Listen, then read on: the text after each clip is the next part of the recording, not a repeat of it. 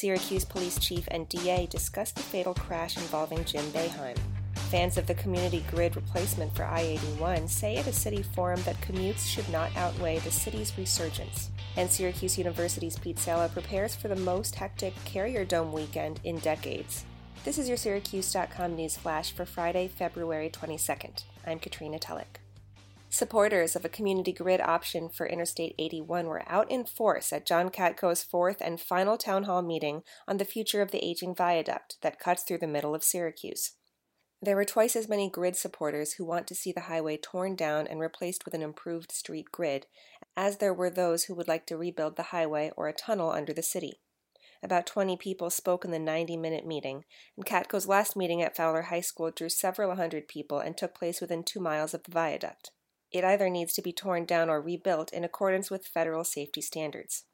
Katko's 3 prior meetings occurred in Auburn, where many public speakers were against the grid, and in DeWitt and Salina, where reporter Pat Lohman said the audience was split pretty evenly. Once the final meeting was over, Katko again declined to say which option for the highway he thought was best, saying he sees it as his role to facilitate the conversation more than choose a side.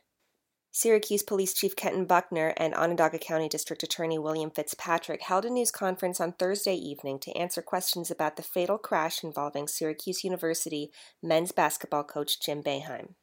Buckner said Boeheim did, quote, exactly what we expected him to do. He called 911, looked to help the injured, and tried to warn other vehicles about the accident, Buckner said.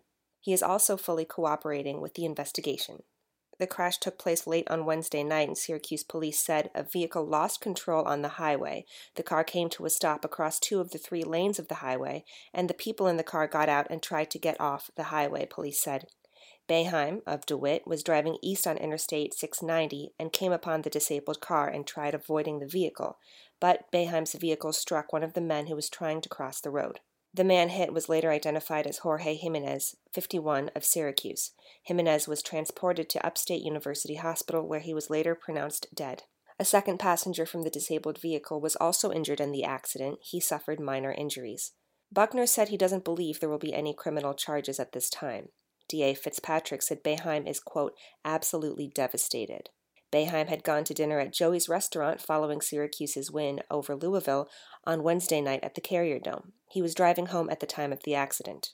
According to SU Athletic Director John Wildhack, Coach Boeheim met briefly with the SU players on Thursday, but he did not attend or participate in the team's practice on Thursday night. In a statement, Wildhack said, our hearts go out to all those impacted by the tragic accident involving Coach Boeheim. The coach is heartbroken. Syracuse will play number 1 Duke on Saturday night in the Carrier Dome. And this weekend, the Carrier Dome prepares for 2 record crowds, 2 basketball games broadcast by ESPN, and 2 lacrosse games. The Carrier Dome will have to transition from basketball to lacrosse and back again, all in the span of 48 hours, starting with Saturday's 6 p.m. men's basketball game against Duke and finishing with the women's game against defending national champion Notre Dame at 6 p.m. on Monday. On Friday, Syracuse officials will begin preparing for the biggest on-campus crowd in college basketball history, for the Orange's game against Duke. Also this weekend, the New York Farm Show returns to the New York State Fairgrounds in Syracuse. The show hosts more than 400 exhibitors displaying the latest in farm equipment, tractors, combines, and farm implements, seed and crop protection products, farm supplies, woodlot and related industry supplies. The show runs through Saturday. Then on Sunday, one of the world's shortest parades and possibly its most boisterous returns to Syracuse's Tipperary Hill neighborhood. The annual Green Beer Sunday festivities start at noon on February 24th in and around Coleman's Authentic Irish Pub. Green Beer Sunday marks the official beginning of the St. Patrick's season in Syracuse and Central New York. The season ends on March 17th, St. Patrick's Day itself. And looking ahead to your weekend weather, you can expect a high of 36 and a low of 19 on Friday, and a high of 41 and a low of 35 on Saturday, with mostly clouds in the skies. But on Sunday, look for higher temperatures with a high of 51 and a low of 27 degrees, but there will be some showers in the forecast. That is your Syracuse.com news flash for Friday, February 22nd. I'm Katrina Tulloch. Have a great weekend.